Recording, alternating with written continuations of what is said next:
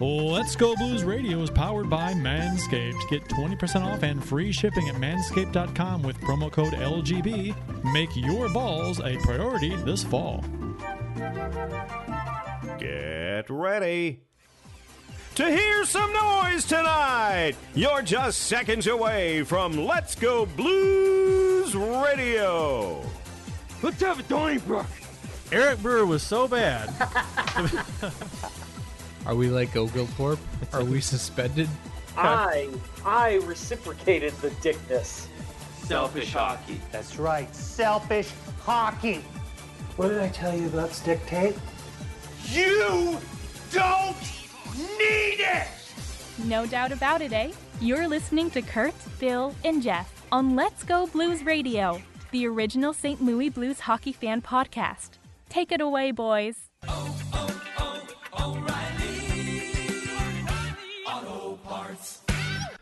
Welcome to Season 9, Episode 14 of Let's Go Blues Radio. We're the often imitated but never duplicated. We're the original St. Louis Blues hockey podcast.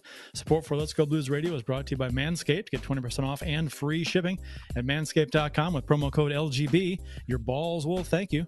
We're broadcasting live on Wednesday, December 16th, 2020. This is franchise episode number 280 all time. Your hosts tonight are yours truly, Kurt Price, Bill Day, and Jeff Ponder. And for your listening pleasure, for the next little while, we'll be talking St. Louis Blues hockey. To interact with the show on social media, you can follow the show's account on Facebook. You can follow us on Twitter at LGB Radio. My handle is at Kurt Price. Bill's is at Billy Blue Note, and Jeff's is at JPonder94. Follow us on Instagram. We're also dual live streaming right now on YouTube and Facebook, so thank you for joining us. And of course, the website is letsgoblues.com, where you can listen to or watch past episodes of the show, browse the fan discussion forum, as well as get some cool St. Louis Blues themed t-shirts and stickers that helps support the show. Guys, Bill, welcome back this week. And Thank you. I see Jeff has his Blues hat on again. The one that you can find everywhere. This is a different hat this week, Yep. right? Yeah. Yes, it is. This is the one that you can find in every store anywhere in St. Louis. And last week was a different one, where you cannot find. Last week was this guy, which that one looks like I have not been able to. It looks like 70s carpet. It's mud. And this one, like, I can actually probably wear it the whole show and not have a problem. This one, I took it off at the Manscaped spot because it got so hot. Just like Bill. Just like Bill. Bill is smoking, friends. I wasn't sure where you were going there.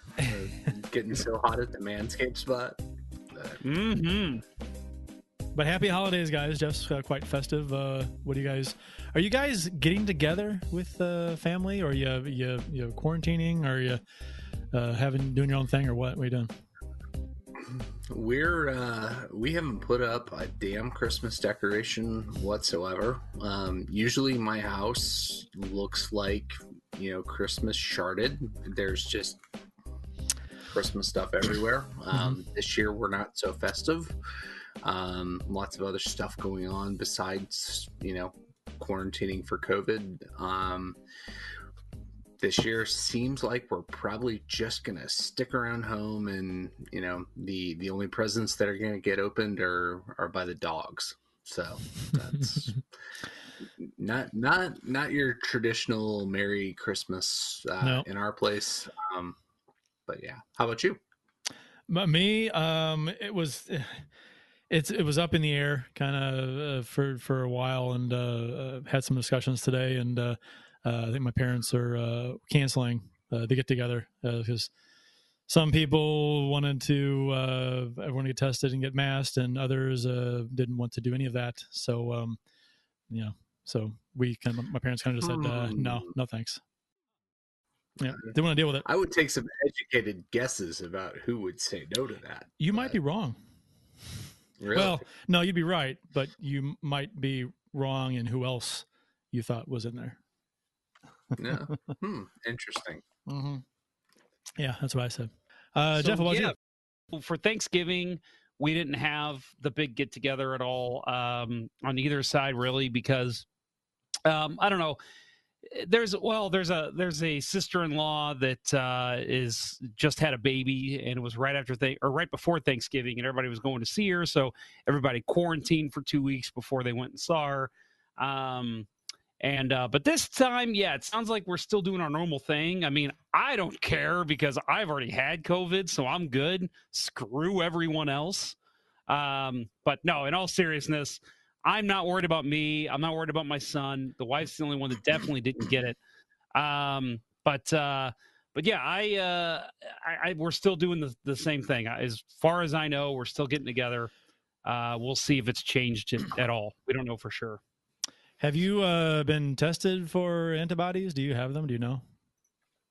So I was tested again 2 weeks after I first got tested, and I was tested as negative, which they said is not typical. That typically you still test positive for weeks and weeks after, but for some reason, I guess my body's like Wolverine, and I was able to work everything out.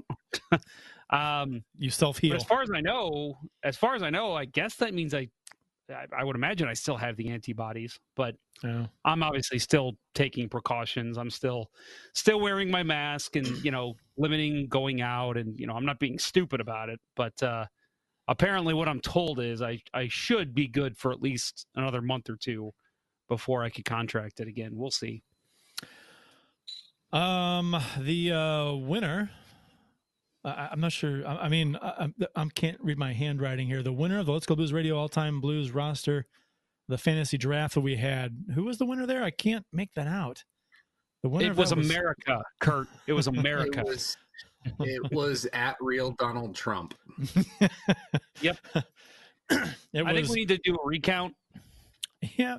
Well, Reddit was the recount, and you lost by more. So I lost by less. And that's true. Bill gained votes. So some votes were found for Bill on Reddit. So yeah, I'll say it so Kurt can stop being so humble. Kurt Price was your winner of the Blues all-time draft. And Kurt, I will say this. We talked about maybe having a graphic for the show, like a little extra icon by your name or something. Just because you're going to be the one to design it, just remember that eventually we're going to have some other kind of contest, and that icon is going to be moved to one of us. So it's a traveling icon. We'll have a traveling icon. So keep that in mind. So I will not personalize it too much. It'll just be some kind of. I was going to say, don't make it so zany that it'll piss you off when one of us takes it from you. I like that idea. So it'll travel. Yeah. So we can have displayed. Yep, yeah. I like that. That works for me. When we do our all-time worst team, we'll see what people have to say. You guys had formidable rosters. So I was a bit worried there going down the stretch when Jeff kind of closed the gap a little bit, and Bill was picking up votes too that last 24 hours, 36 hours. So yeah. But you had a very populist roster. I did, and I figured. I mean, I wasn't really planning on that when I drafted. That wasn't my plan. But after the fact, I'm like, I guess I get it. I see it. I mean, it's a very fan friendly, appealing roster to look at. So we talked about this and it's we've all had our different rosters. They're all amazing. We sit and joke. I was making jokes to Bill about needing to pick up some votes on the Twitter poll. Dude, his team is ridiculous. And Bill, I'll tell you too, my Sunday team, if they were polled just them, you would have won by a landslide. Every one of them said, how is Bill Day not winning this? So everyone has their opinions on it. But at the end of the day, they're all freaking amazing teams. And again, just goes to show the talent the Blues have had over the years. I was actually surprised that Bill didn't get more votes too, just because of the on Twitter anyway, because of the recency. Bill had a lot of his roster was more recent stars, so I thought that would have gotten him a lot of votes from certain. That was kind of my strategy. Yeah, okay. That was kind of my strategy after you landed, the sacred three of, Shanny, Hull, and Oates as your top line. And as we'll see in one of our discussion topics, recency is a a strong indicator Yes. of fan preference. So Right. I'm looking forward to talking about that, by the way, that we're got coming up. That's the top 50 most St. Louis personalities, top 50 sports St. Louis personalities of the past, what is it, ever? 50 years? 50 years. Yeah. But spoiler alert, Vladimir Chebaturkin did make the top 5. Did or did not? He did. He did. I Oh, don't know if you guys wow. saw that. I did, Yeah. I did not. Yeah, he had a huge write-in vote campaign. It was crazy. Official beers of episode number 280. You can follow each of us on the Untapped app. My handle is at cprice12. Jeff's is at jponder94, and Bill's is at Billy Blue Note 33. So you can follow that and see what we're drinking if you are so inclined. Bill, what do you have for a beer this evening? Not much left. My beer purchasing is also down a little bit for this time of year, after splurging a little bit on the Bourbon County offerings this year, thanks to you and Amy. That was a great help. Yeah, she did all the work. It wasn't much for me. I drove it to your house after she brought it over to mine. That's all I had to do with it. Right. And you made the connection. That it's great. So I'm actually going back to the, as I put in my Untapped post tonight, the undisputed champion of coffee stout, in my opinion, KBS Espresso by Founders. I've raved about it every time I've had it on here. It's out there in the world right now. If you can, go pick it up. It is the best coffee stout I've ever had, and I've had a ton. It is the perfect wheelhouse for everything I love. I love stouts. I love coffee. Would you say that's your favorite genre of beer, coffee stout? Your favorite category? Yeah. I would say, as far as maybe a subcategory, stouts are my favorite. Yeah. Coffee stouts are definitely, It's if I had a choice, I'd drink coffee stouts all day. Would you say in your life you've had more coffee stout beer or coffee? Coffee, easily. I worked at a coffee shop for. I know. I know. Yeah, and I mean my one splurge at home when we started working from home, I bought an espresso machine, so nice. I have espresso every day. Is that the one that goes the air, the whatever frothing thing? Yeah, I don't drink coffee, so I don't know. In your head, you're like, yeah, you moron. Yeah, that's what I make lattes. Sometimes I just pour a double espresso for myself, and it's great. But yeah, coffee by far. Okay, I would have guessed that. Jeff, what's yours? Well, first of all, I want to call out our friend Adam Gold over on Facebook. He says, "Hi everyone, let's go Blues! Merry Christmas and Hanukkah Night 7 as well." So yes, happy Hanukkah Night 7 to those of you who celebrate Hanukkah. Put on your yarmulke. He has a this day in blues history, but I think we're actually going to cover this, Adam. So we are going to stealing our shtick there. What's he doing? I'm not sure. Actually, this might not be in there. And Adam, if it's not, I will definitely add it. But anyway, so my beer of the episode is one that I have not had in a very, very long time. Urban Chestnut Brewing Company. Great local brewer. This is their Dorf beer, Bavarian style Dunkel Lager. Historically, Dunkel Lagers are the original everyday beers of Munich and the surrounding Bavarian villages. With a dark amber color, Dorf beer or village beer utilizes Munich malt and a slight amount of roasted malt to create a smooth, easy drinking, slightly toasty lager. Prost. So yeah, I like this beer, and I'll give a little quick background. I think it's called Beer and Sauce. It's out in Baldwin. There's a couple different locations, but the one in Baldwin is the best. Bill, you're nodding your head. You've heard of that before?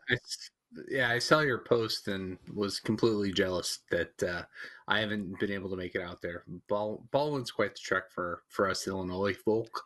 Mm-hmm. But yeah, when I saw you post that jealousy kicked in. big time. Yeah, there's one in South County up by me. I'm not sure exactly where, but I will say they're kind of keep their finances separate is the best way to say it.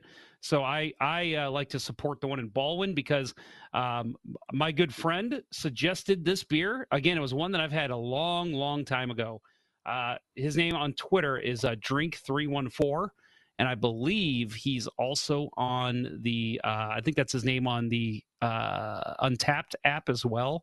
But he is a beer guy, and somebody who was very important behind the Twitter name in my career as working with the Blues and doing all the media stuff I did. So somebody I very much appreciate and would take a bullet for the guy because he is just a wonderful man. But Drink1314 told me to take this and have it for the beer of the episode. So that's what I did. And I am drinking that beer. And I'm like, this is going to be great. I haven't tasted this in 5 to 6 years. And I can't taste it. See? Yeah. so all that lead up you're just about how water. great this beer is. And right now to me, because I had COVID, and then I've got like 90% of my taste back, I cannot taste this one. It's and foamy. It's foamy water. I just couldn't even tell you what. There's no rhyme or reason anymore. For a while, it was like, okay, I can't taste chocolate. Okay, I can't taste peanut butter. I can't taste any kind of cheese. I don't get it. I can taste any other kind of beer, but for some reason, I can't taste this. Mine, I can taste mine, fortunately, but mine is the from Four Hands, the caramel coconut cookie. It's a caramel coconut cookie stout. It's the Samoa's knockoff from the Girl Scout cookies, and it was a 9-pack they're selling now. It's the caramel cookie, the Thin Mints, and the toffee crunch. Those are the three that are in there, and it's really good. This is good. I think the Thin Mint might be my favorite, but they're all just by a nose. They're all really good. I enjoy them. And the thing you said only available on the Mo side? I believe so.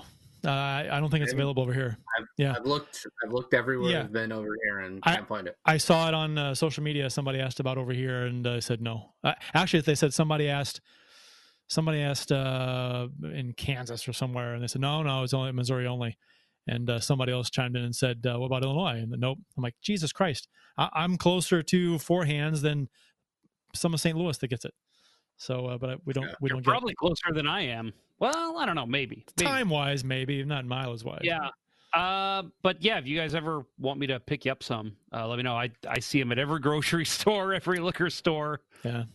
They're if you haven't had them, Jeff, you might want to buy some. Just wait. Oh, you had them. Okay. Yeah. Oh yeah, they're great. Yep. I like them. And the thing with the label, I'm a graphics guy. Okay. And, Four Hands always does a fantastic job with the labels, really cool looking artwork on the labels, and this is fine. But there's nothing on here that describes the taste.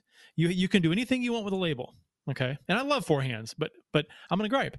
You can put anything on the label you want. It doesn't cost you any more or less to print it up if it's already in 4-color, right? And they don't describe the beer. Granted, okay, you see the cookie, that's should be description enough, right? I get it. But come on, right?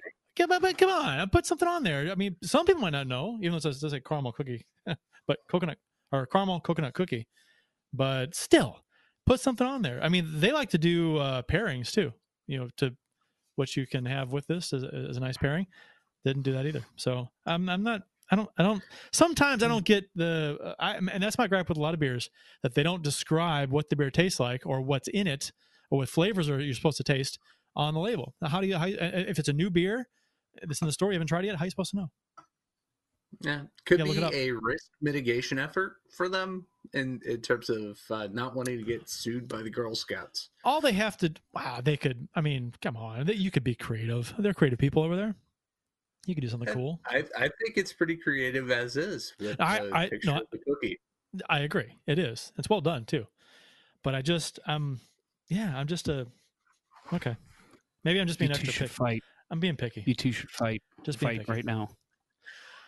Today in Blues history, courtesy of the @STL Blues history Twitter account, Jeff, if I don't read the one that Adam posted, you go ahead and tag it on. And it's not in there, so it's from last year. So I will tag it on at the end. Okay, sounds good. Today's date is December 16th. So December 16th, 2018, just a couple of years ago, Craig Berube press conference after a 7-2 loss versus the Calgary Flames. And the at STL Blues History Twitter account does have the video here, attached in the tweet, which is quite. It's funny to look back on this video and watch it, but it was not funny at the time. But Berube was pissed. 9th time they had allowed 5 goals or more in the season, and the 4th time in the 12 games under Berube they allowed 5 or more. So another too many men penalty in the game, which was a problem. So that 4th time in 12 games to allow 5 or more, and so that was only 2 weeks away from when they turned it around.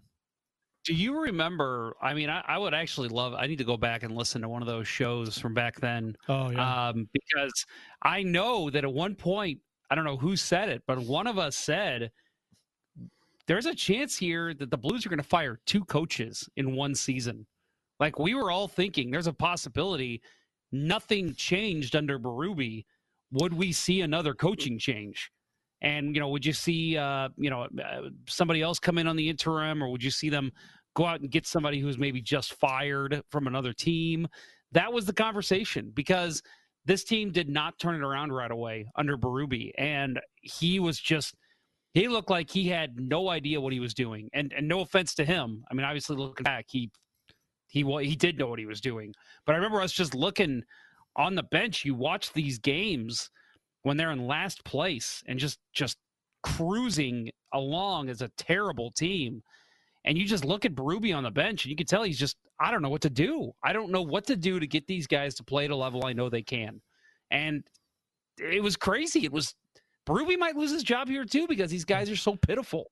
Well, they'd won their previous 2 before this game, and it was a game against a winnable Calgary team that had played the day before. So they should not have been as fresh as the Blues, and they came out real flat. And Berube pointed out he was pissed. He goes, "There's no excuse for it." He goes, "Everyone played terrible." That's what he said. So, yeah, and then just about 2 weeks later, after that, is when the run started. When they were last in the league on January 1st. I think it was first or third. So, well, and let's keep in mind too that was well after the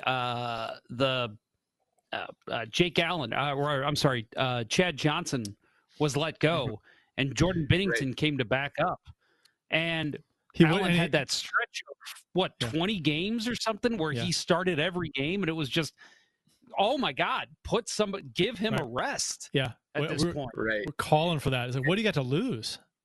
Like, it's not even like, oh, Jake is terrible. It was, dude, this guy needs a rest. He looks exhausted. Right. After a 7-2 thrashing to a poorly rested team, I imagine if we go back and listen to the show that came after that, we're saying, we're probably, pimping our why not Bennington, or what about Bennington, whatever the hashtag was. It definitely would have seemed like it was his time, or I don't know, maybe we were espousing, bring up Husso, but of course he was injured. Otherwise he would have had that call up. I know you gotta wonder. Go ahead, Kurt. Well, I was going to say that this was during the era, the time period where we were pretty much thinking that Quenneville's got to be coming in, or at least be offered the job, because when Yo was let go, we're like, okay, Quenneville, he's out there. And you're thinking, okay, all right, talk to him, bring him in, whatever. If he wants the job, I don't even know. And then Berube takes over, and then nothing changed for a while, and so and that's where it gained even more steam, because team doesn't look any different. They didn't get a shot in the arm. Usually teams get a shot in the arm for at least a little bit with a new coach. That didn't happen. It was a rough go, and the coaching was like completely up in the air. We had no idea what was going to happen. But what a difference 2 weeks makes, though. Well, I remember too, because Joe Quenneville had said shortly after, it was about 2 or 3 weeks after he was let go, that he's going to take the rest of the year off. Yeah. And so it was, okay, that's why Berube's got the interim tag. They're going to keep him as bad as they are. They'll keep him, and then they're going to go get Quinville in the offseason. Yep. Obviously, Berube stopped that from happening. Yeah, right. Can't do that now. Nope. Yep. So December 16th, 2017, a year before that, Starter Hutton, set a St. Louis Blues record for most saves in a shutout, which was 48, in a 2-0 win versus the Winnipeg Jets. I guess this was, we can talk about goaltending some more. This was another era where Jake Allen lost his starting job to Carter Hutton, which, I mean, going into the season, you got to be like, well, that can't happen, right? But it did. And Allen wasn't very good, but on the other side of the coin, Hutton was fantastic. So it's a no-brainer. He was playing great. Yeah, he was. Great hockey. Yeah. I actually remember that game, and I'm looking up the stats now because if I remember correctly, I want to say Patrick Laine had like 8 shots on goal, and was just, let's see, Kyle Connor had 7, Blake Wheeler had 7. Maybe I was wrong on that. Laine only had 2, but I mean Brian Little, Tyler Myers, all plus at least more than 3 shots in that game each. And again, Kyle Connor, people say now that they think he's better than Patrick Laine. So they had their chances. And man, Hutton was unbelievable in that game. I remember from the little bit I remember, damn, that was amazing. December 16th, 2019, Jordan Binnington won his 40th career NHL game in the Blues' 5-2 win over Colorado. The 40th win came in his 59th game, which was tied for 4th fastest to 40 wins in NHL history, behind Bill Durnan, Frank Brimsek, and Pete Peters. So, 53, 56, and 58 games, and Binnington was 59, was tied with Frederik Andersen and Ken Dryden. So, Ken Dryden, one of the all-time greats. Adam Gold's it ties into Binnington as well. This day in Blues history, he says almost a year ago, so maybe it's not to the day, but who knows. The Binnington commercial where he took a shot at the doctor's office came out, and then he says, "Hope everyone is safe and well." So yeah, that was around this time last year, I remember. But man, not to get into a long discussion here about Jordan Binnington and versus Jake Allen versus whatever. Man, I'll admit, anyone from my hockey team on Mondays is listening. I want you to know that you all suck. And yes, I am a little bit of a fanboy of Binnington because the dude, to me, is a good enough goalie to get an elite team to the Stanley Cup, which he did. I am just so tired, and I'm really looking forward to this season. I'm so tired of people just after the playoff we saw, people just, Binnington's terrible. They got rid of the wrong goalie. He's awful. He's terrible. He won a fucking Stanley Cup 1 year ago. Like, and again, I'm not saying that he was the only one to do anything, but clearly he can be good enough to get his team to the Stanley Cup final. So you're going to judge, after winning a Stanley Cup, you're going to judge his play off a bubble hockey tournament? Come on. Here's the deal, too, with that. I mean, if we're talking sample sizes with Binnington, so he wins a cup. He was amazing. Anybody that says otherwise during the regular season and the playoffs, his play dipped in the playoffs, sure, but how do you maintain what he did in the regular season? You can't. You don't. So it's bound to dip as you're in better competition. It's more of a grind. But yeah, like you said, he was more than good enough for that team to get over the hump, which the Blues had never had in their history. They never had all of that together in one package. So, but people are gonna rag on Binnington. He didn't have the greatest season last season, but he was good last season, and he had a bad bubble. Good enough. He had a bad bubble. Good enough during the season and a bad bubble. Bad bubble. Right. So your sample size for someone's sample size for saying he's a terrible goalie is a handful of games in a bubble playoff situation. That's absurd, I think. I mean, and even then, we talked about how in the prelim round or whatever that was called, him and Allen were fantastic. So it wasn't even the whole bubble tournament. Yeah, he kind of got scapegoated. You know, he wasn't great. He ceded the crease to Jake Allen for a lot of that Canucks series, and you know, Allen got the wins, and when when he couldn't any longer, they put Binnington back in, and we lost. And there were uncharacteristic goals scored on him, but it was such an anomaly last year, and I mean it really, that whole tournament is not indicative of an NHL season. Right, everybody came in rested. Some teams, like the Blues, came in, fatigued from people having COVID, having been exposed to it. That's an excuse that I like to use for how poorly we played. We don't know who had it, but obviously there were players that had it before they got into the bubble, and there were a lot of shit players in the tournament. I mean, Parayko, Dunn, Binnington, they weren't their best, but I think it's just that recency, right? It's the bad taste left in the mouth, and it's always easy to blame the goalie. That's St. Louis hockey to me, and maybe it's fan bases across the country, but I think so. I've always seen that as anytime the Blues lose, it's always, oh God, the goalie was awful, and it's. The goalie made 35 saves in the game. Maybe he gave up 4 goals, but he was fantastic. I mean, I've said that about Jake Allen before, and not to, for people who want to say that we hate Jake Allen. There's been times the Blues have lost, and people bitch about Jake Allen. And I'm like, he was great. He was not the reason the team lost. It was they couldn't score goals, or they weren't picking up men in the slot, or whatever it is. It's not always the goalie, and I feel like that is just the perpetual thing to do as a hockey fan. Blame the goalie. How hard is it? Well, see, and I've always said this lazy analysis to just default blame the goalie without. I mean, sometimes it is the goalie's fault. Sure, I get it, but a lot of times, no, not so much.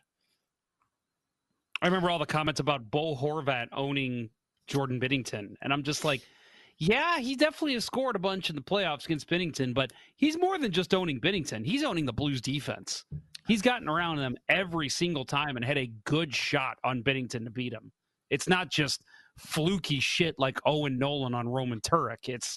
It's good chances that he's getting and scoring on Binnington. So I'm thinking this season, and we'll wrap it up here if you guys want.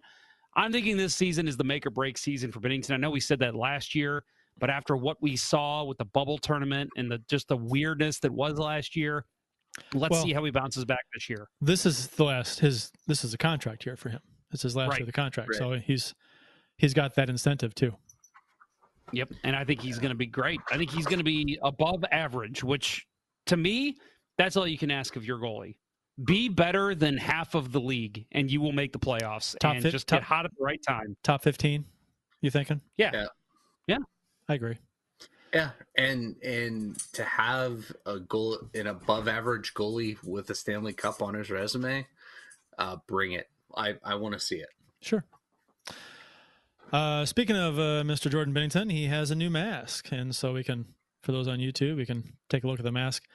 What do you guys think of his new mask? It's got it's not complicated, not busy. It's got a large angled note on each side, along with a yellow one-tone trumpet behind each note, big trumpet, and the JB on the chin with a kind of an arch with a faded gradient yellow on the forehead. What do you guys think? I mean, so I not the biggest fan of the trumpet logo. Because of its connotations with the clown jerseys, but in this context, I think it's really good. And it's a trumpet, not a bugle, like some people were posting on Twitter earlier. Bugle. Bugle is not part of the Blues. Trumpets are. No, it's a trumpet. Yeah, I mean, bugle's the army. It's not Rebel-y.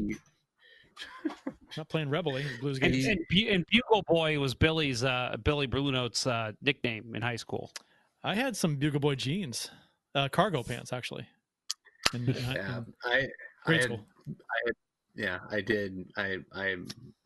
I did have Bugle Boy attire, including flannel line chinos. That was my go-to. Wow, flannel line. Those are probably comfy. It's cold. Yeah, they're amazing. I wore some yesterday, not Bugle Boy though, because where can you find those these days? I bet you they're on eBay. Goodwill. Probably. Goodwill. Yeah. I'd buy some Bugle Boy jeans just to have them, or pants, jeans, pants. Whatever. Hey, there you go, guys. If any listeners want to buy some Christmas presents for us, just look for some Bugle Boy jeans. We'll gladly take those. Just donate them. At this point, they probably got holes in them. And that's fashionable, right? So sure, why not? They're authentic wear. Now getting back to the mask, I absolutely love the blue notes coming down either side of the face. Always, to me that is reminiscent of Ed Stanowski and Rick Hines, early 80s, late 70s Blues goaltenders, the first to put paint on the masks for the Blues. And I love that. Yeah, I enjoy the simplicity of it, and yeah, it's a nice mask. Great work by Dave Gunnarsson as usual. So Andrew, real quick, Andrew Tykeson in the YouTube chat. I don't recognize that name, but have you guys seen that name before? I've seen that name. Tykeson? Okay. Yeah, says, I don't call myself an Allen defender, but Allen did outplay Benner much of this past season. Bennington won us a cup, no question, but he was inconsistent this past season. Right. I think Allen played very well last season. Played great. Yeah. Well, and my comment to that, and I was going to overshadow that with, I think I'm speaking for the panel here, and let me know if I'm not. It's not a matter of who played better. I think it was both goalies. Like, yes, Allen outplayed Bennington. It doesn't mean Bennington played poorly. It just means that Allen had a great season, and good for him. That's what you want. You want both your goalies to get you W's. And here's the deal. And I never understood why there's always been this line drawn. And again, I don't know if it's full NHL, full hockey, or if it's just Blues fans of, well, you have to pick this goalie or this goalie. I want both goalies playing well. I don't give a shit who's in net as long as they're winning games. Was there ever a controversy last season as to who the number one was? No. Not to me. No. And was there a controversy when Hutton outplayed Allen? Yeah, there was. So I mean, that was like the third time that it happened. That's the difference to me, is that Allen played great, and numbers wise, he was better than Bennington. Bennington did have some stretches where he wasn't great, but still, the entire time it was never a doubt to me who the number one goalie was. Right, and that was solidified by the fact that Allen's the one that got traded. Yeah, right, Allen. Exactly. They could have kept Allen, same money, right? Just about, or even the fact that they went back to Bennington in Game 6 or Game 6. Yeah, I mean the fact that they lost Game 5 with Allen and they went right back to their starter. That's what you do. You go to your starting goalie. And again, I'm not trying to draw any kind of lines in the sands here. It's just Bennington, he took the reins and ran with it. Allen could never do that. And people could even argue maybe that Brian Elliott never did that. Yaroslav Halak never did that. And, we haven't had a goalie like that since, I don't know, Chris Osgood, that's really taken that number one job and ran with it. Chris Mason, I was just going to say Chris Mason. Did that.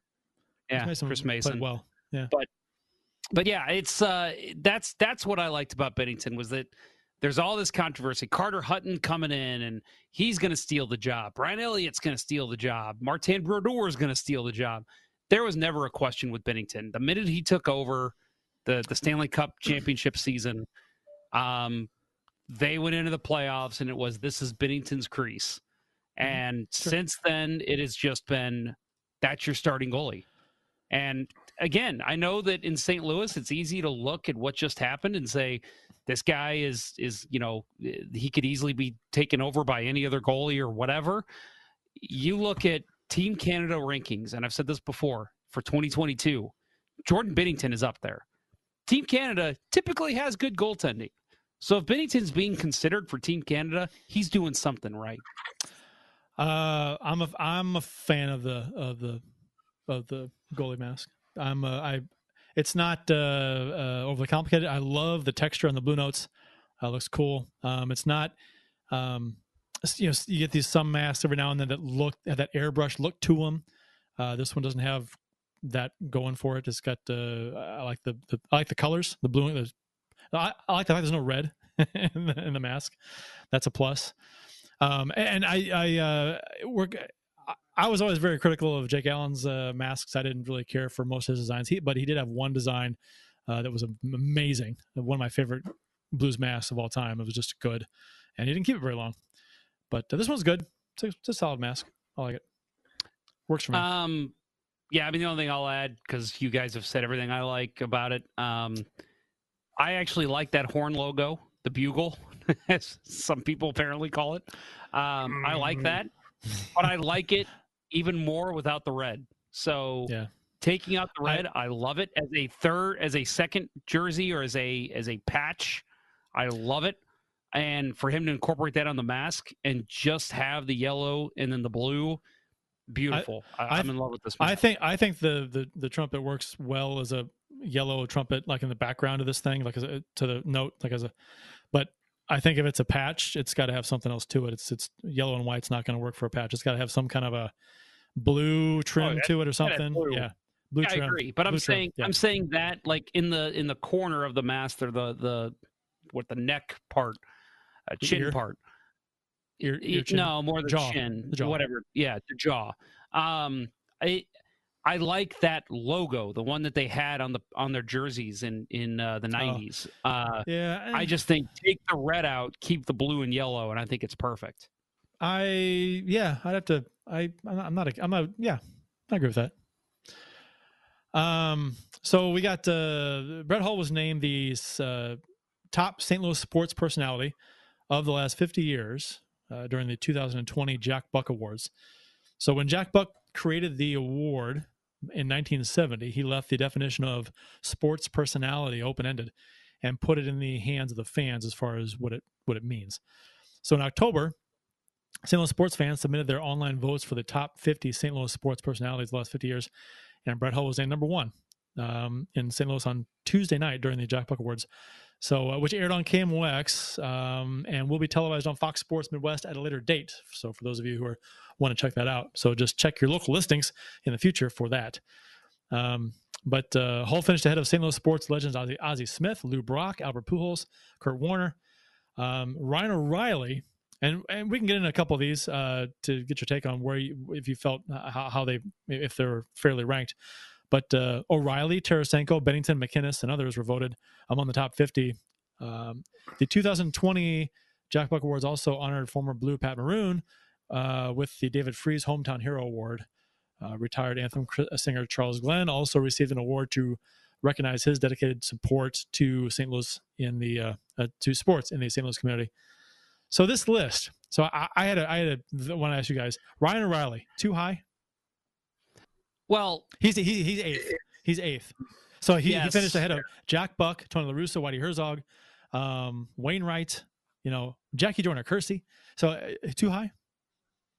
Too high, probably. I think it's too high. But I look at names. I look at names like Bertie Federko, Isaac Bruce, Jim Edmonds. Jim Edmonds still a member of the Blues or the St. Louis community. David Freese is someone who still does commercials here. It's definitely too high for Ryan O'Reilly. It's the recency we talked about. Yeah. Don't get me wrong. He's my absolute favorite current member of the St. Louis Blues. But all time, we need a little more context here. Yeah, he's been here 2 seasons. So honestly, I wouldn't even put him in top 50. I don't think I would either. Let me look down the list here. Let me look on the list. Keith Kachuk is 50th. Matt Holliday, 49th, who spent some time here. Keith Hernandez, Vince Coleman. Okay. Gary Unger, Joseph's 42, Scott Rowland. All these guys have been here for a while. Bruce Sutter, Bob Costas. Bob Costas, 36. I know that this guy is hated now, but he was a big part of the Super Bowl team. What about Mike Martz? Is he even on the list? He's not on the He's list. not. Yeah, but Kurt Warner is way up there. Kurt Warner's 5th. Well, I was going to say, I'm when I think of St. Louis sports personalities, the players that come to mind, and so I'm a cynic. So when I saw Brett Hall won, I'm like, I don't know, Ozzie, Lou Brock, Albert, even though he, isn't the most favorite player right now. Kurt Warner had a huge presence here. Yadier Molina, a guy who's been a huge presence here. Joe Buck, there's a ton of names you could list that could be number one. Bobby Plager. But I think about it. You think about personality.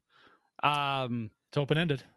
What it means. Yeah, and when I hear the word personality, Brett Hall is definitely somebody who comes to mind. He's a cool pick for number one. I mean, he's got personality written all over him. Love him or hate him, he's got personality. He one of the all-time greats in the NHL, spent a long time here, came back here, working for the team now, is ambassador for the team. He's fun. Yeah. He was such a hard ass with as a cynic back in the day as a player. Yeah. I like that. I liked it. That's what I'm saying. As a personality, yes, that is definitely somebody who stands out as somebody you want to recognize as a top personality in sports. Especially in NHL, how everybody is all just, oh yeah, get pucks deep. Oh yeah, we gotta, do this, gotta do that, get it past the red line. Brett Hall was, we were awful tonight, and it's like it's the worst sport in the world. That's the kind of stuff you're looking for, and you don't get that. Yeah, it's the worst sport in the world. Game's terrible. Kerry Frazier's an idiot. Why does anybody watch this game? Yeah, why are there red in a Blues jersey? The stuff that he used to say to the media was just spot on. And even if you didn't agree with it, it was, hey, he's speaking his mind. And that's the thing with Hall. And I've said this before, he's honest. Whether you agree with him or not, or whether it's something he should have said or shouldn't have said, and he's said plenty he shouldn't have said, but he's honest.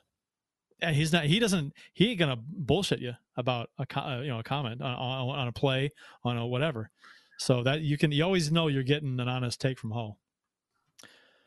Yeah, no, I am surprised he's number one. Quite honestly, I guess we have to go back. This was voted on in October, right? So yes, Lou Brock's on top of the mind for a lot of people. He just recently passed, so I am really shocked that Pujols is 4. I thought he would be top 2 at this point, but I guess because he's playing and he left, but yeah, that pissed a lot of people off.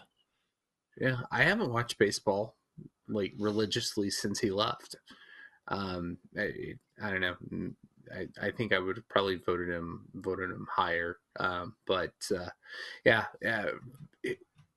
The definition of personality, you guys are spot on. I'm not gonna belabor the point, but yeah, my favorite Brett Hull quote of all time, after the 86 goal season, he was interviewed in the Hockey News, the magazine that they had, and his quote was, I wanted to be a well-rounded player, not a well-round player, so I got in shape. So I'm actually shocked Bernie Federico was 23rd. I thought, I wouldn't put Pietrangelo, I wouldn't put O'Reilly, I wouldn't put Tarasenko even above Federico. Yeah, real quick. O'Reilly. Go ahead. Oh, go ahead. I was just going to add real quick my favorite Brett Hall quote, since you mentioned yours, and Bill, you can relate to this. I'm not dumb enough to be a goalie. Yep. Yeah. Wasn't that about? Wait, no. His kid had a similar quote because his kid was a goalie. We'll have to look that up, but yeah, that is a great quote. Anyway, go ahead, Bill. You were saying something about O'Reilly. Dick Vermeil is on this list. Vermeil's on the list. Yeah, I thought. Okay. Yeah. Right. Sorry. Yeah, no, I was just going to say O'Reilly, I kind of get it because, he is such an everyman kind of personality, and he leads by work ethic, and they're constantly showing the clips of him working out, and that who's not going to love that in a, working class type, in community that we have in St. Louis. Everybody loves that, and he is just such a likable person. Everything about him. I mean, I guess I'm surprised that he's so high, but at the same time, I kind of like that he's there. I like rewarding that, his effort. I just don't think he was here long enough. It's longevity for me. I just don't think he was here long enough. To put him over Jack Buck is a lot. That's a lot. I know. And Adam Wainwright. Yeah. To me, Jack Buck's top 3.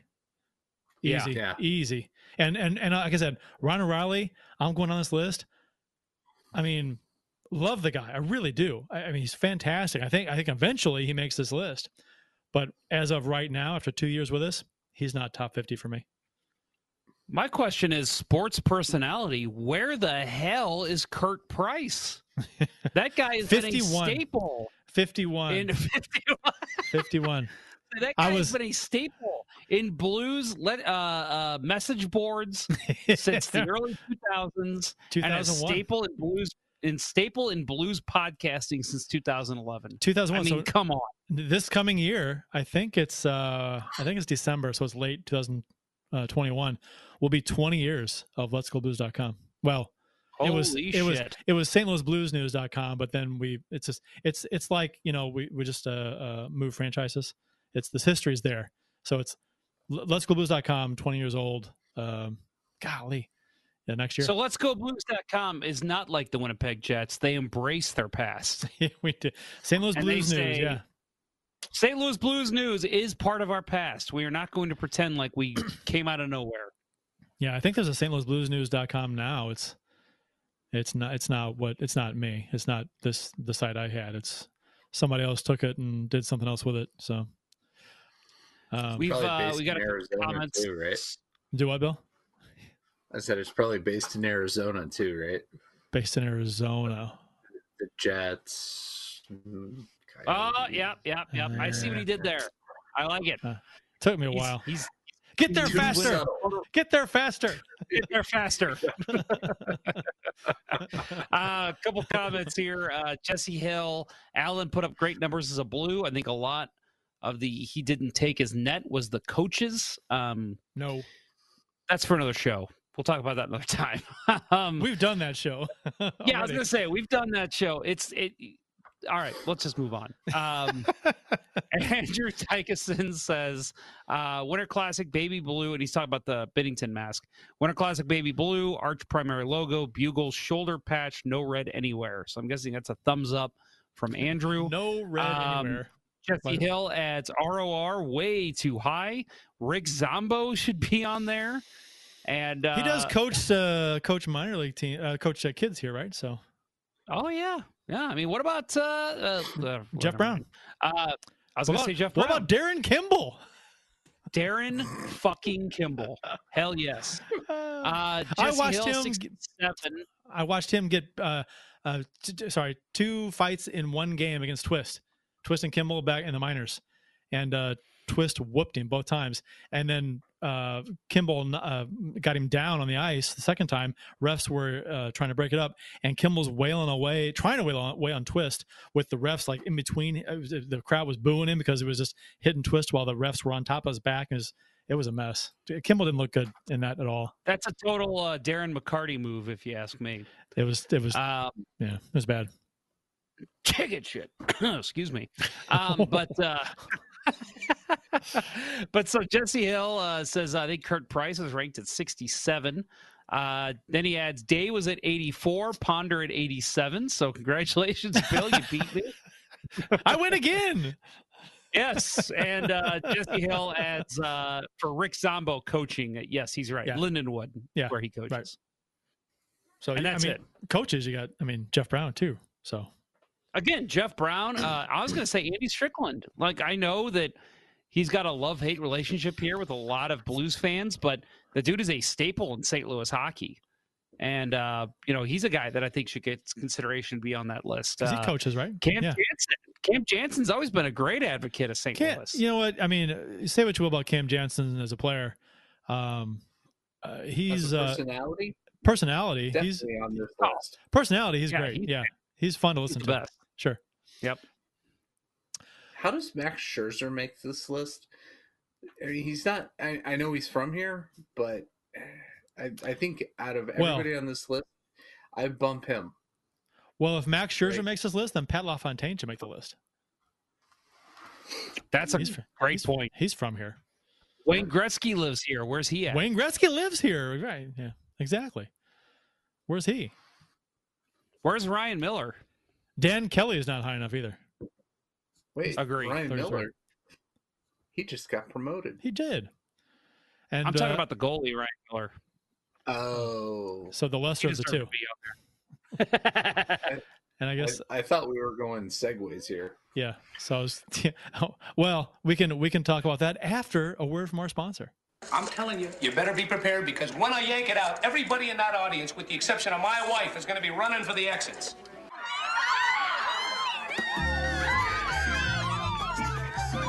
Autumn is in the air, and Manscaped is here to ensure you don't carve your pumpkins while grooming. And by pumpkins, we actually mean your boys downstairs. In fact, Manscaped is on a mission to change the way you approach caring for your balls. And great news, they just released their products in the UK, Canada, and Australia. Get 20% off and free shipping at manscaped.com with promo code LGB. Make your balls a priority this fall. You know, a guy with hairy balls is like the year 2020. Don't be that guy. Get 20% off plus free shipping with the code LGB at manscaped.com. Your balls will thank you. Your wife will thank you. Or girlfriend. Or partner. Boyfriend. Yeah, your partner. Whatever. Your dogs will thank you. Oh, my. We're getting some rough territory here. Yeah. Sorry. Again, I've been using the hair and body wash, and it is very refreshing. I cannot. Okay, so I've said this on the show a couple times. I can't smell right now because I had COVID, but every now and then I'll get a brief hint of something, whether it's a candle, whether it's something my wife's cooking. It'll just kind of come and then it goes away. Well, the other day that happened with the Manscaped body wash. I was putting it on. I didn't realize that I was in the shower, and I smelled it, and I was like, oh, that's what it smells like. And then it went away, of course. But in that brief moment, I was like, that actually smells really good. And that's a very refreshing smell, and I'm glad that that's the way that I smell to people. So I'm sure Kurt and Bill could speak more to that, but just a wonderful line of products from Manscaped. You smell lovely. You really do. And thank you. And we've talked to, and we've mentioned this before. Just quality products. You know, you're not getting white rain from Walmart with the body wash and stuff. This is good stuff. So, and a wide variety too. So manscaped.com, check it out. Promo code LGB. Just go there and look around. We got the lawnmower 3.0. So give that a look. That's pretty fantastic. And that's like their hero product. That's what their whole entire company's based on. So that's, if you're going to get anything, get that. But also, if you don't want to spend as much, for a shaver, because that's a little bit more, but you get something like the body wash or the ball wipes or the ball toner, or if you love your balls, right? Kurt, I love your balls. Are we having a moment?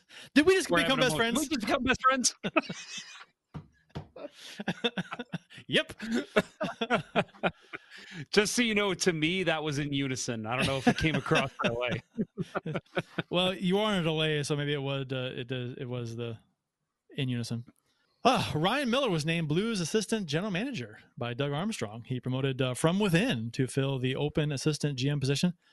Ryan Miller was the Blues top analytics guy and has done everything from negotiate contracts to ensure the Blues remain compliant under the salary cap and prepare players for who might opt to file for salary arbitration. He's essentially been Doug Armstrong's right-hand man, and he's now literally going to be Doug Armstrong's right-hand man. So Armstrong announced Monday that Miller has been promoted to the assistant GM, a role that was previously held by Bill Armstrong, who became the GM of the Arizona Coyotes in September.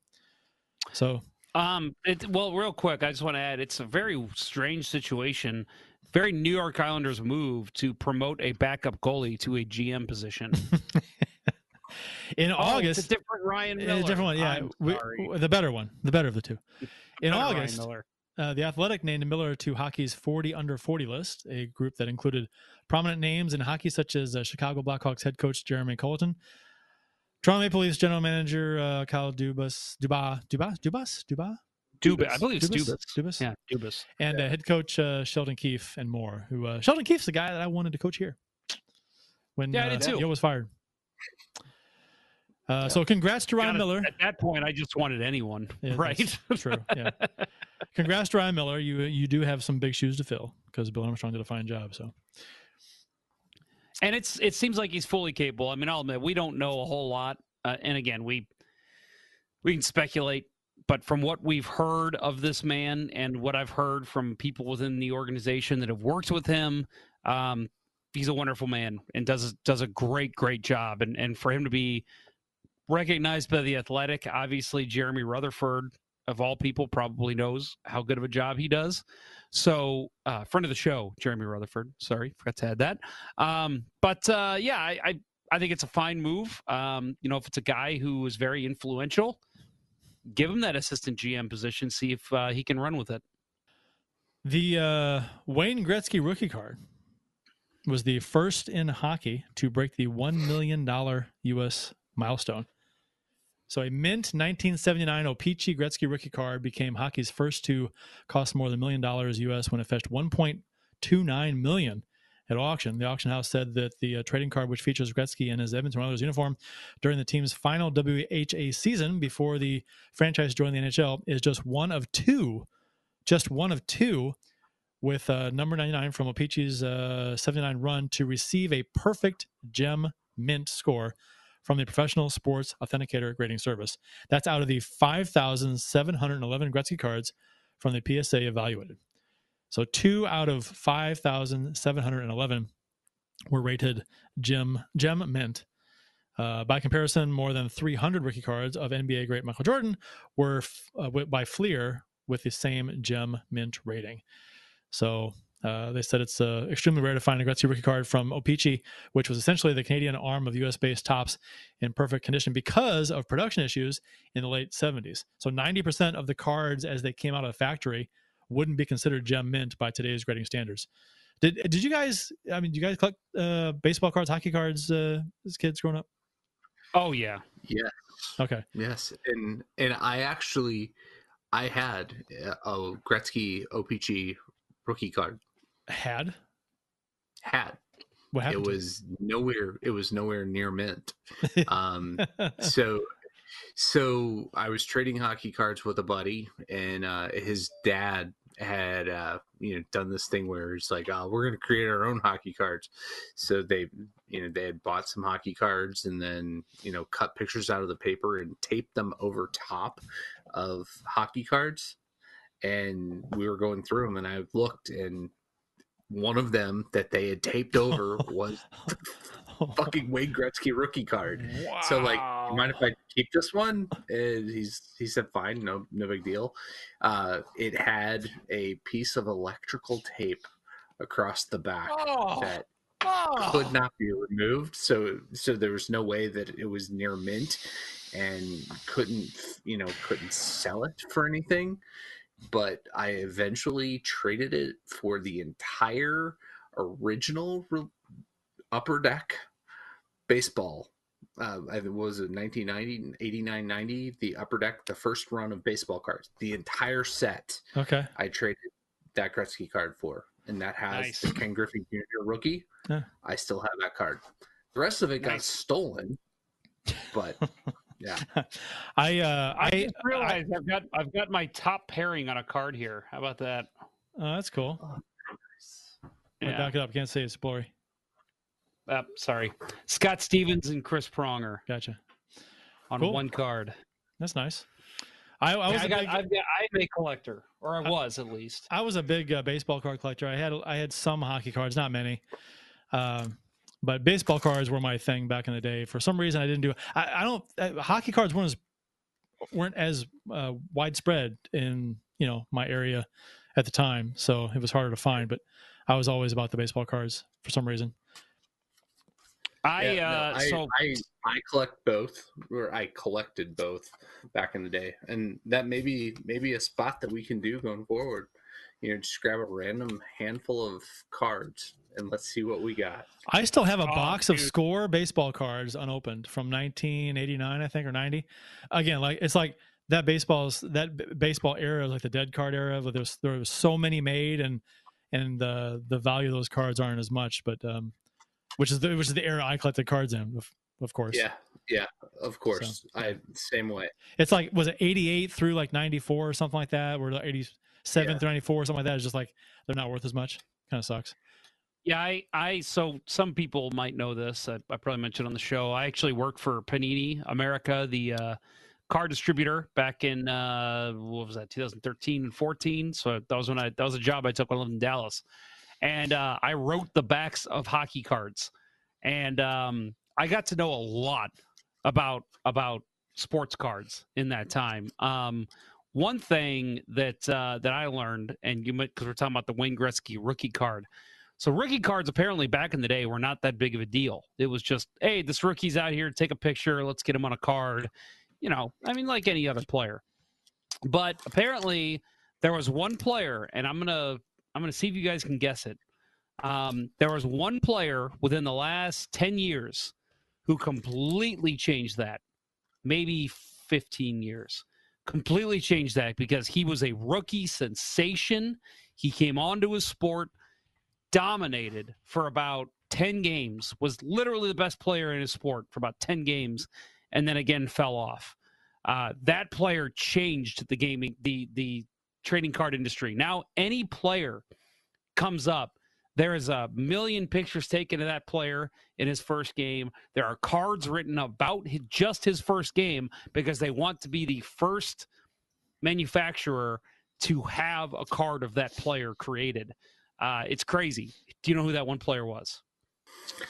Oh, do you want man. To sport? I can give you the sport so we don't go on for 20 minutes. I want to say it's basketball. It's basketball. Yep. Like how long basketball, ago? Did you mention that? I was 10 to 15 years, somewhere in that time. God, who was the LeBron James?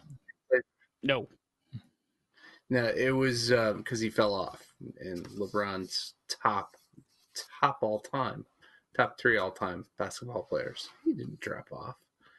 Not that I can talk basketball because I don't know. I missed that qualification. I can't think of the guy's name, but it was point guard, played for the Nets. Asian fella. Yep. Oh, Yao Ming. Yeah, I can't think of his name. No. Jeremy Lin. Jeremy Lin. That's it. I don't follow NBA. Think of it. Lin Sanity, baby. Yeah, okay. He completely changed the sports card industry because there was one card that was made of him that just blew up in money right away. And it was, oh man, who's going to be the next Jeremy Lin? And that has completely changed the entire industry. Okay. Random hockey card, Alexander McGillney rookie card right here. That's a good Just one. pulled it out. Yeah. Is that gem mint?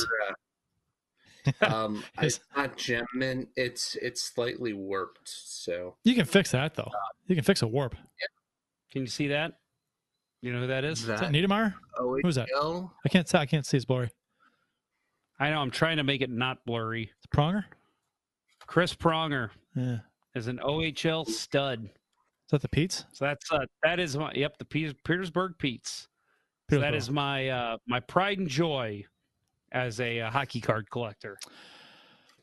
The NHL.TV is likely to be less this year. They don't know how much it's going to be, but apparently people are getting notifications or emails or what have you that the pricing will be set no less than a week before the season starts, I believe it says.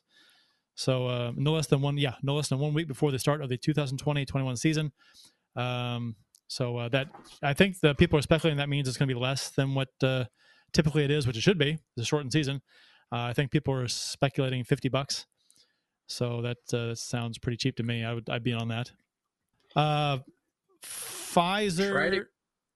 I was going to say, try to cancel through that link, because I went to cancel my automatic renewal. Yeah. And it says I don't have a plan, even though the email clearly says you are a recurring subscriber. Yes. Someone else said the same thing about that it happened to them too. So that's a thing. I'll add real quick that for the next month, I've become a Kansas City Mavericks fan, as you see me wearing their shirt here. They have got a beautiful, was it Flow Hockey is where you can find the app. Flow Hockey, it's if you want to watch some ECHL games, sign up for a month. And it's actually pretty good quality. It's the scoreboard feed. So for anyone who's dying to see some live hockey, I've been doing that, and I'm going to be doing that for the next month, and then it's time for the NHL, hopefully. There was some speculation last week that when the vaccine was announced, it was rolling out maybe 2 weeks ago, that the NHL was going to be acting as a private buyer and buying vaccinations for the league, for the players and for management and stuff like that. But the head of Pfizer Canada says the company is focusing on selling the highly coveted and limited doses of its coronavirus vaccine to governments, not private corporations, including the NHL. So this is the exact opposite of what was reported by John Shannon last week when he tweeted out, source confirms that the NHL is planning the private purchase of a COVID vaccine for all constituents involved in the potential upcoming season. So that should be a no-duh story, right? I mean, that would be a bad PR for the NHL to be buying a bunch of vaccines and vaccinating the players before a lot of people in need get it elsewhere. So I read a story that there's a quarter of the world that will not receive the vaccine until possibly 2022. So yes, if the NHL and the MLB and whoever is one of the first to receive it, and we're still talking about people not having the vaccine in a year from now, even in our country, that would be some bad PR. So I agree. There are, what is it, 30% of the people that have been polled said they're not going to take it, they're not going to get it, they won't. So that's that. I mean, so that would kind of throw a wrench in the works of trying to achieve herd immunity through a vaccine, which would almost eradicate coronavirus. So there's that. So hopefully things work out to where we do develop herd immunity and people take it and it's safe. But this was interesting to me. Did you guys hear about this story about the Canucks logo? Yes. I had not heard about this. Okay, this is fascinating to me. And it's just one more thing for this era. So the Canucks indigenous orca logo, the logo that the orca shooting out of the sea, breaking out of the sea, is coming under fire, and has been urged to change the logo due to cultural appropriation. So Canucks goalie Brayton Holtby was recently criticized for having a Swedish artist design an indigenous Thunderbird mask, which led to Sean Carlton, a historian and assistant professor at the University of Manitoba, making a suggestion for how the team should move forward. Carlton is urging the NHL's Vancouver Canucks to change their logo because it is cultural appropriation of indigenous imagery. So the case for this, Carlton argues, is he believes the Canucks shouldn't profit from using the orca logo designed by non-indigenous person and inspired by the art of the Haida people. Which I think it's Haida, an indigenous group that resides off the coast of British Columbia, Canada. The real issue here is power and profit. So in a bigger sense, Vancouver is located on unceded, stolen indigenous territory, and the team makes millions from its operations and indigenous branding. This is a continuation of colonization in British Columbia. So the Canucks are branding their team with appropriated indigenous imagery while being part of the process of profiting from doing business on stolen indigenous land without working with indigenous peoples in meaningful ways. That's how settler colonism works. And this is all according to Carlton. So I thought this was fascinating because there's a someone brought up in a discussion, and I thought it was a great point. I want to get you guys' thoughts on this. So basically, the person who designed this image of the orca shooting through the sea, I didn't realize this. I'm a logo graphics guy, that it's a indigenous imagery. The face is like a totem kind of image of the whale or orca. And I saw it. I'm like, oh yeah, okay, I guess it is. The mouth is like a totem looking type of thing. And so it's their imagery. And someone who was non-indigenous designed it.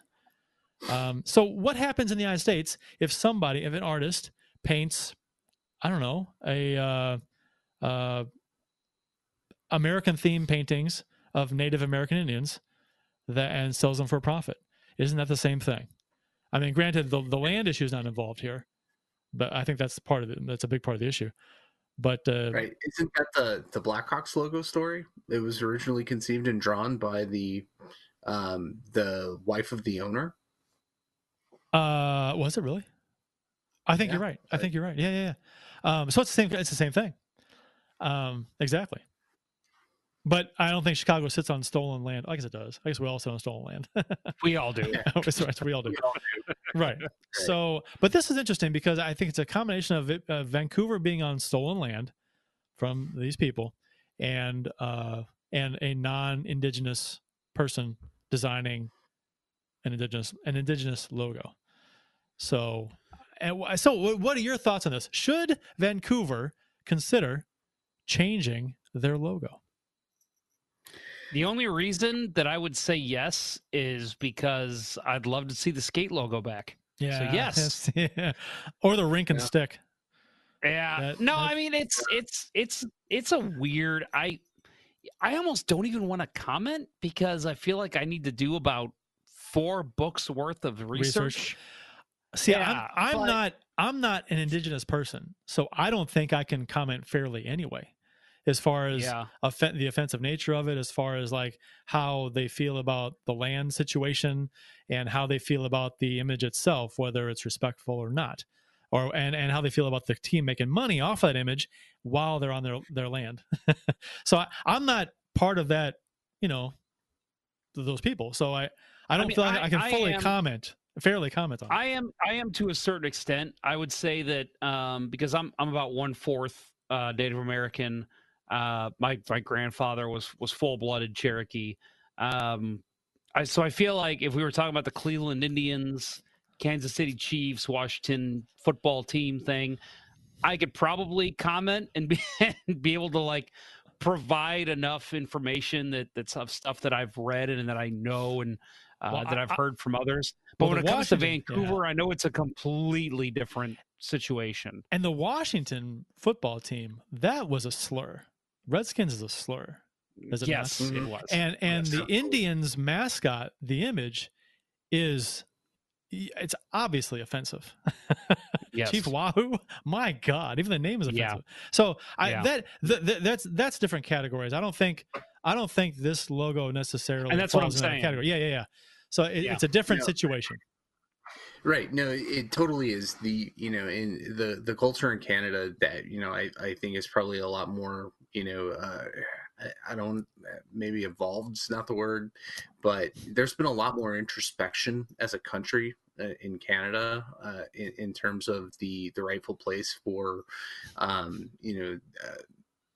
First Nation, as they refer to Native Americans, Native Canadians, and so I think they're probably a lot farther along in their conversation, in their introspection about the topic.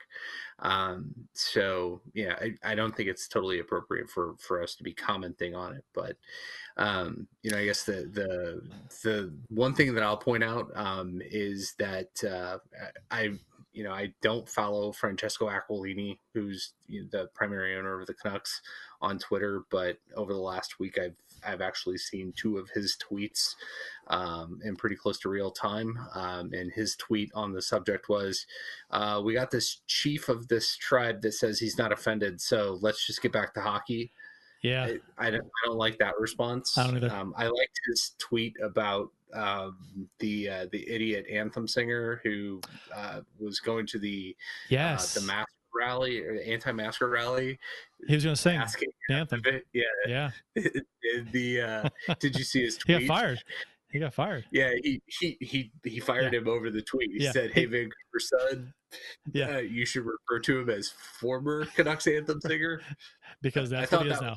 That was fantastic. I mean, whether you agree with the politicalness of it or not, you got to admire somebody for standing by what they believe in that case. So it's very easy for. I mean, he was a popular singer. He was there for a long time.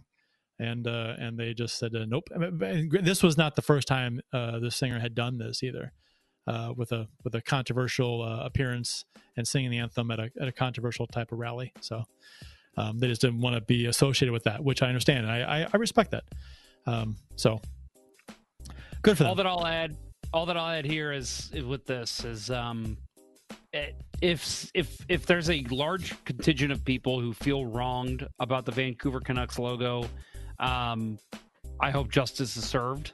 If it's something that is just truly offensive to these people, we look at it. It's easy for us down here in St. Louis and even people across North America to look at this and say, "What is this? This is ridiculous. It's a fucking whale." Like I saw so many people saying, "Who's offended? Free Willy?" Like It's easy for us to say that, but at the end of the day, for me, go ahead, Kurt. Well, no, I was just going to say that it's to respond to those people, not to you, but just my first impression too was that it's an orca whale. How can you take claims on an orca whale? But it's the artwork that is representative of the indigenous people there from their totem. So that's right. That's the whole. I mean, let's face it. If that is truly what is going on here, it's plagiarism. And as somebody who not if it to a higher extent. Well, I mean, you'd have to now if it's a tribute to. That's a different story. It's not really plagiarism. You could, but the thing I think if they had an indigenous person design it, it wouldn't be an issue. But and you know what? To be honest, I don't like the logo anyway. I'm not a fan of that logo. I don't know about you guys, you like it or not. I don't. I hate it actually. I'll say that I remember when it first came out, late '90s. Early days of me being on the internet, and I did that terrible office thing where I just kicked the raising bar on my but I remember being in the college. I was going to Providence College at the time, and going through hockey message boards at the computer lab because we didn't own personal computers at that point. And I saw it, and I was unimpressed. I thought it was the orca whale. I had no idea how that played into the Canucks, and I thought it was like just a terrible ripoff, or maybe not a ripoff, but a take on the Cincinnati Reds C. Like, why do we need this in hockey? and at the same time, there's already an iconic C logo in the NHL. Why would anybody else want to do that? And so, as a Canadiens fan, I really didn't like it. Oh, I thought you were talking about Calgary. No. So you're saying there's two iconic. There's already two Canadian iconic C's. Well, you know what? They are ones for repetition. They enjoy the Rough Riders as well. Right. I was going to say, come on, Canucks, just change your name to the Rough Riders. We need that in the NHL, right?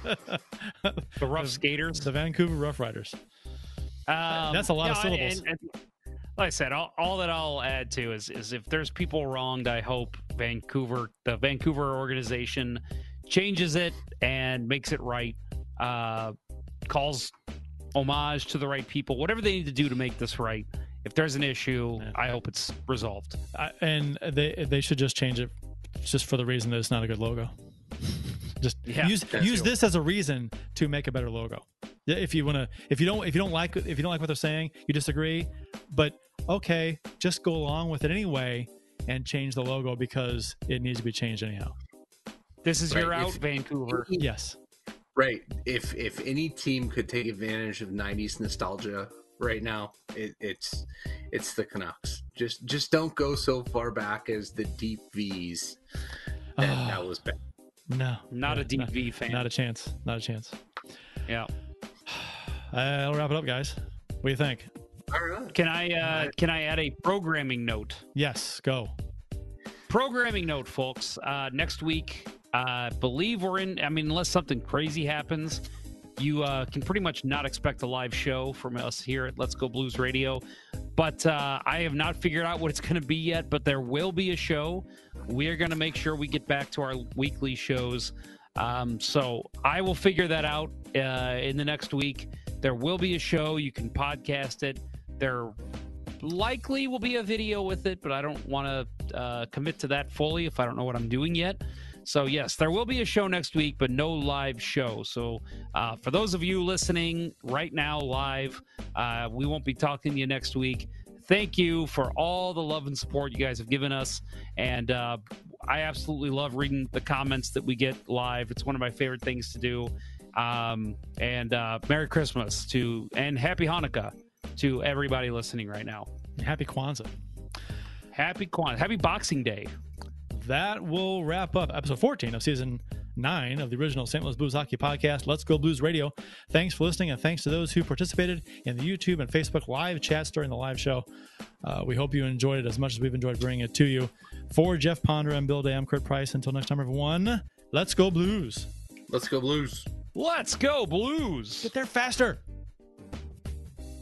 The Chiefs are at home tonight against Cyanosport at the War Memorial at 8. Good seats are still available. A look at fourth. I think that went very well. Thank you for listening to Let's Go Blues Radio. Now take off, hosers. I want you to have a heart attack and die so that we never have to do this shit again. Well, there's 90 minutes of your life you'll never get back. Sorry. St. Louis Blues, St. Louis Blues. Have you heard the news about our St. Louis Blues?